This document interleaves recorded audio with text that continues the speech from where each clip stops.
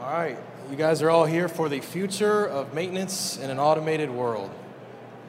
Real quick, by show of hands, who's in the maintenance part of your business? A few of you? All right, well, this session is definitely for you. I also heard somewhere, I was looking up, that in the first 7 seconds, you guys have already judged me as a speaker. So, just so you know. And I'm also judging you, so don't think you get off too easily, all right? All right, that's me and my wife. We currently live in New Jersey. Work for a great company called OPEX. And even though I live in New Jersey, I am a Browns fan. A little piece of data about me, sorry, yeah. Rough times, rough decades, actually. It's been rough times. So here's the point of what we're going to cover today, the difference between service needed for conventional versus automated solutions. Number 2, we'll look at what to build, or how to build a successful maintenance team. And number 3, learn how we can best budget and plan for yearly maintenance and how it can directly impact the overall success of our company. All right, a few background pieces of information. According to the latest Logistics IQ, global warehouse automation market will grow more than 2 times from 2018 to 2025, reaching $27 billion. In order to allow for that kind of automation is going to be quite expensive. Order fulfillment and e-commerce is the biggest factor driving the adoption of warehouse technologies. And high warehouse rents, shortage of skilled warehouse staff, and increasing minimum wage. We're actually going to get into the bottom point there. This is hitting us pretty hard. I don't know about you guys. So what do I mean by conventional versus automated? Is this phone kind of cutting out a little bit on us? Is that okay? So conventional. You okay? Conventional, we're talking about conveyors, we're talking about forklifts. That's what we would talk about when we talk about conventional warehouse. Racking. Automated, we're going to talk about what we got here, and this is us, OPEX. iBots. Cutting edge stuff. When you walk around the show floor today, tomorrow, see a lot of high-end automated machines. And there is a difference to maintain these. So conventional systems, fairly standard. Technicians' abilities can carry over on a range of equipment. Intelligrated's conveyor versus conveyor, guy. Those are fairly standard. Parts are readily available. Parts that are readily available are also pretty standard. A lot of stuff you can go down to Grainger or one of your other parts places and pick up parts for this stuff, almost to the point of ubiquitous. And these automated systems are highly customized, highly engineered, using very specific custom pieces. You're not going to find these parts at Home Depot. The knowledge needed to fix this equipment, it's very, very specific. Lots of training. And again, spare parts may not be readily available. Questions on the difference between conventional and automated?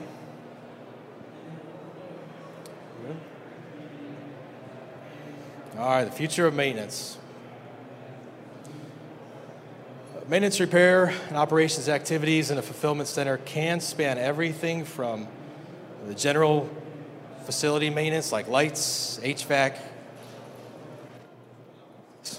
all that kind of stuff. Also get into conveyors, sortation, and now we're branching into ASRS and other systems. It's not just the actual maintenance activities. It can also be in spare parts. Too few, too many is also can be very challenging. Thank you. Not to mention costly.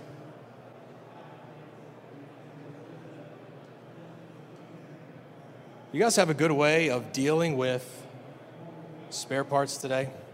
You guys who do maintenance. Is this a challenge? Keeping the right inventory, not too much, not too little, having everything right when you need it, but not having it sit on shelves for months or years, collecting dust, possibly even breaking before you use it the first time, or going obsolete before you ever get a chance to use it the first time. So spare parts, very, very challenging. So we had a chance to look at a study, and here's some of the questions that this study contemplated. Just how automated are most operations? What types of processes are companies looking at to automate next? And how do organizations plan to maintain their automated systems? So we'll jump into that. So Peerless Research Group did this study in 2019. I'll kind of walk through this here. Fully automated, a little sliver there, 3%. Sure. It's not most places.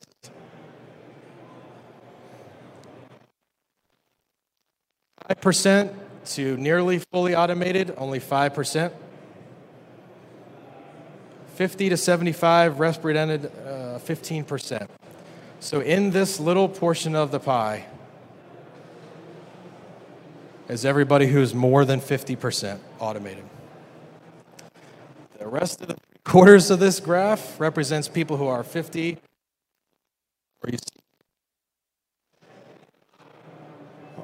almost half of all of the departments out there, companies out there, mostly manual.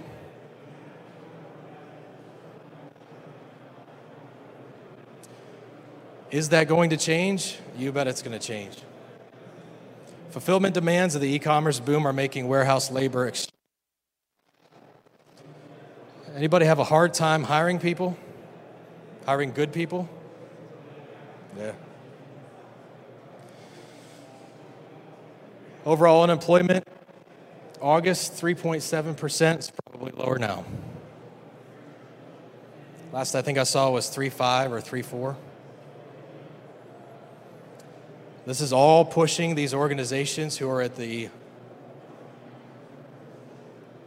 on this side of the graph. It's going to push these organizations to go more and more automated. Okay? So if we're already maintaining some high tech, or if we're about to maintenance some advanced technology, how do we do that?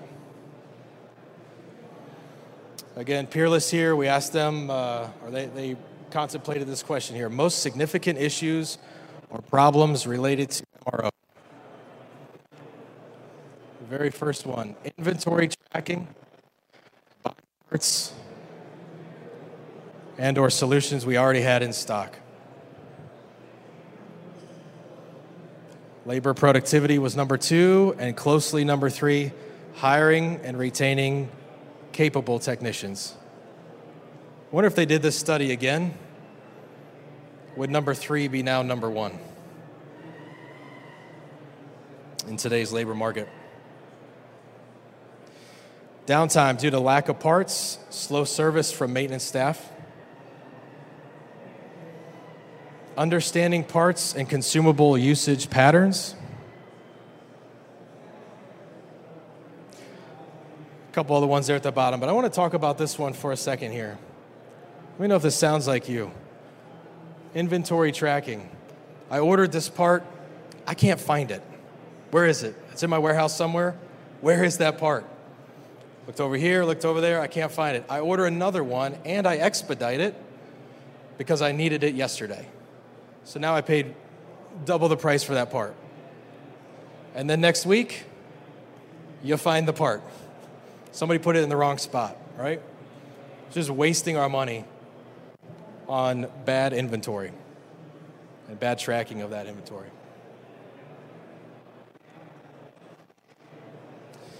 All right, so at OPEX, we look at technician staff in two general categories.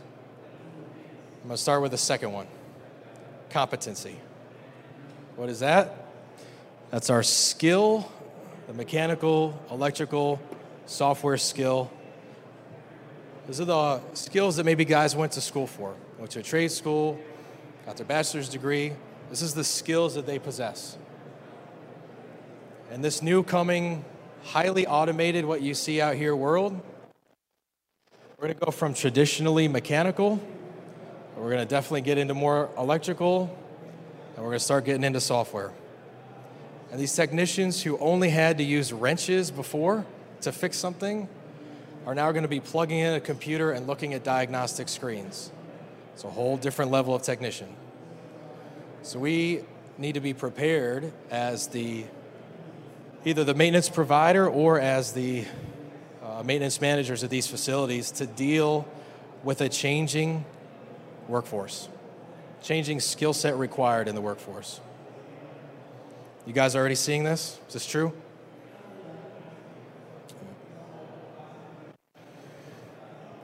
Again, this is by Peerless. Another question that they considered factors considered important when evaluating the service of maintenance companies. Number one on their list, technician competency, extremely to very important.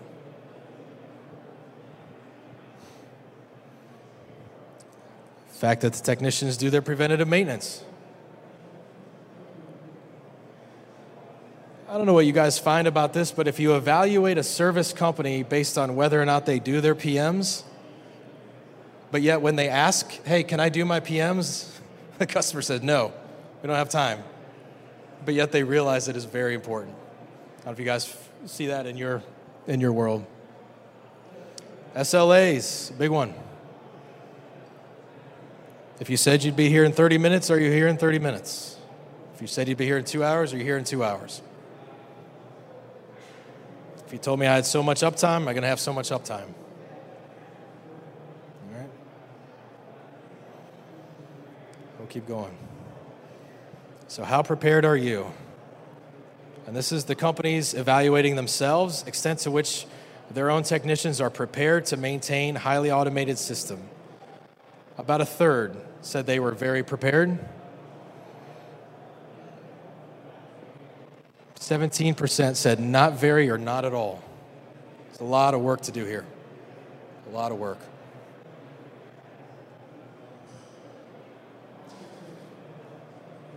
It's great that these amazing companies out here produce and provide some pretty amazing technology, but if we can't keep it running, what good is technology? All right, so we talked about the second one, competency. And for us at OPEX, we put one more higher and above competency. And that's the character. The character of our technicians, the character of the people that we employ. This is a big deal to us. Does the person have honesty, integrity? How are they at their communication skills? How's their work ethic? How are they working when no one's watching? Spread out. How do they work when no one's watching them? There's many other things that we consider character, compassion, the care level that they actually exhibit. They care about their customer. These are big ones to us. I hope they are to you guys too. This will go a long way in cycling through technician after technician after technician. If you get guys, men and women, with high character, they'll stick around. They'll care enough to do a good job. They'll care enough to get good at their job. If they're lacking some talent, they'll go get it because they care. This is a big one. All right. It's another question that Peerless asked. Importance of the service contract when evaluating material handling systems. So as you walk around the show here and you look at this really impressive system, you guys ask about their maintenance? Do you provide maintenance? Do I got to do it? You got a guy who will come and help me out? Are you asking those kind of questions when you're looking at a very fancy piece of equipment? So here's what other customers said. 2/3 believe that a service contract is highly important.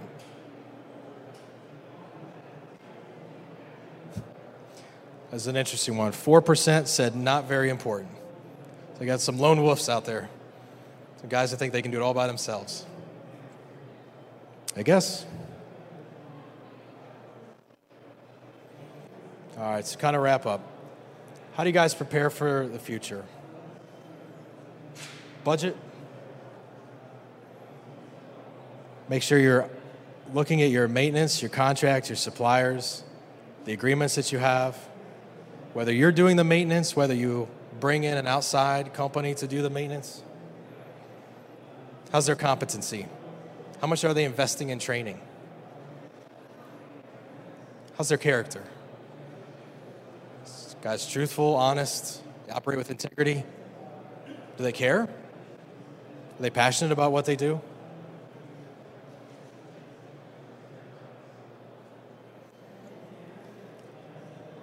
So that's a set of slides I had for you guys today. But I also want to take a few minutes, ask questions. What kind of maintenance issues or things do you guys struggle with? What's real? What's, to you guys, what's important? What's real? Is maintenance easy? Is it hard? Is it a struggle?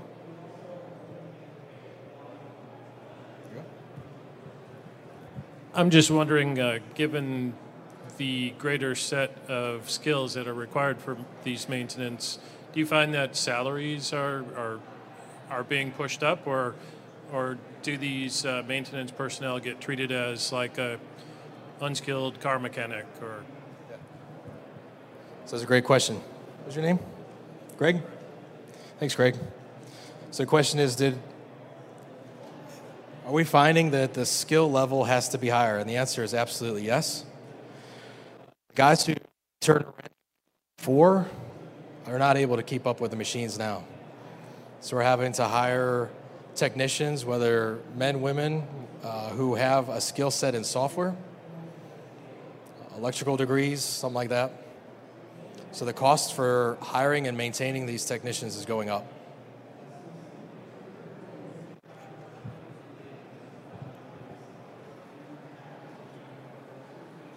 Thank you. I see that you have your maintenance broken down, mechanical, software, electrical. I've been seeing in the field a lot more pull for multidisciplinary support people for dealing with these more complex systems. What have you seen in trends in terms of that? Thank you. So the trend for that, we actually are attempting to find people that have all those disciplines in one. It's hard to put, like in a larger maintenance organization, you can have many people with specializations. In a smaller organization or a smaller shop and you got one technician, two technicians, it's hard to only have one guy specific on one skill set. So we're looking for technicians that have all in some level or another. Other questions? So the question what I have is, I'm from maintenance department. I'm an electrical engineer. So in maintenance, I believe it's same applies to any manufacturing industry. So how to deal with inventory management issues? Like if a person like used a part, now he used a part, but he was busy because he needed to go to home. So after he uses a part, he does not fill up maintenance part used form. Or else, if a person who needs a part somehow doesn't fill it out. So after a few days, we get to know, because it has not been detected in the system, we get to know that the part is no more there. So now, if the machine goes down, then there is no part to fix it. So how to deal with these people? Like how to deal with inventory management issues about parts reused, parts request, and the parts which are being mainly used in the night times. Because in the morning shifts, the people are however we get to know. But in the night, nobody's watching them. So at that time, how to deal with those? Does anybody else struggle with parts going missing in the middle of the night? Nobody recording parts usage? Those are very complex questions. We've seen everything from locking down parts, very sequestered, a grumpy guy behind a counter, you can't have any parts unless you come through me, like that kind of style. We have tried to make it, at least on our teams, as easy as possible to actually record the parts usage. So we actually have an app, and the guys can use it right on their tablets. So as they're maintaining the systems, it's literally as easy as just clicking a few numbers. We're getting into scanning the barcodes on the parts. So we're trying to make it as easy as possible for this very reason. We also,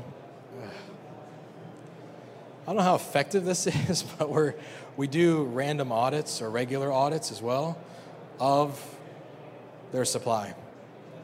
It's costly, but when you demand that kind of level of accuracy in their parts, you gotta do something. Other questions? Struggles you guys see?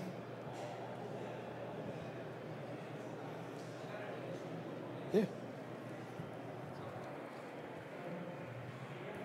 I don't know if there's anyone from MHI here, but what is the industry doing to bring up more talent from a technical to training?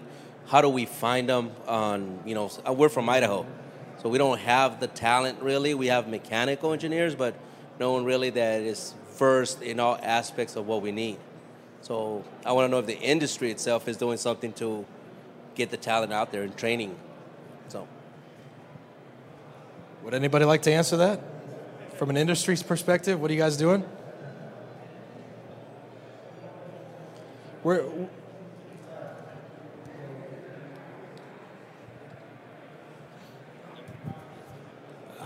So I'm from Pennsylvania, Eastern Pennsylvania, and between our community colleges and our local government, we are working with the federal government to put together programs to go into the high schools and to reach those kids who maybe aren't looking for college.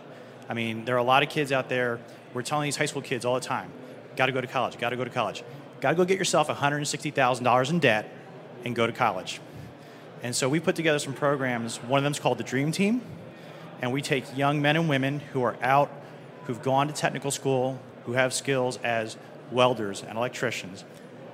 We're putting them out and on these Dream Teams, going into high schools, talking to kids, saying, hey, there might be an opportunity for you.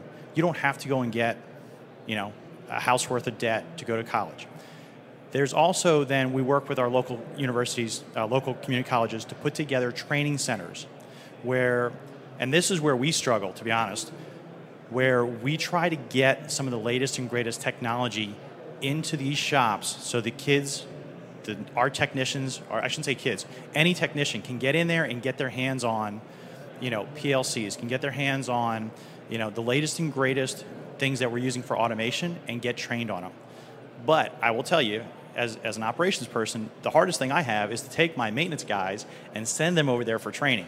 So it's really great when I get a new kid who's gone through that, coming through college or through high school and that. But again, there are some local efforts. I think you said Idaho. There's some local efforts that are happening, and I think there are little pockets of it happening around the country. But yeah, there's definitely opportunities to kind of go out and groom them. And the great place to start is your local community college, because they're not as adverse to taking some of these things on and helping you put together those programs. So I hope that helps you out. Oh, it does. Thank you. It's good, thank you. Good. To play off your point there, I'm with Valencia College in Central Florida, and I'm an engineering professor, and we actually work with the National Science Foundation and just launched a new program. We're offering an Associate of Science degree, 2-year degree, in engineering technology, and there's 2 tracks to it. One is supply chain automation, and it addresses the 3 aspects that you just said, so they'll get a taste of hardware, software, and how those things work. And then the other track is manufacturing production technicians, which has a similar core to automated supply chain, but it plays a little bit more towards putting pieces together as opposed to figuring out and troubleshooting and repair. So it is, we recognize the market's just booming. The job opportunities are huge. So there's a lot of opportunity for students in this area. That's great. Thanks for putting that on. That's excellent. So one of the things that we have seen happen to us is when we do find good technicians in certain locations, these guys, men and women, actually want to stay with us. And we've seen them pick up everything and move to new opportunities within OPEX. So that's been pretty unbelievable. So that kind of goes back to who you are as a company. Are you able to attract the talent? Do they want to stay? Is the workplace environment such that they actually want to come and work there? So this is some of the key things. Making some partnerships with some schools is a great way. I really like that. Any other challenges facing you guys you want to talk about real quick? All right, a brief 30-second commercial about OPEX, and then we'll be done, all right? We're a family-owned company out of Morristown, New Jersey. About 40 years we've been there. We engineer, manufacture, assemble, ship, install, and service everything that we sell. We are just about 100% solar power, for those of you that care about that.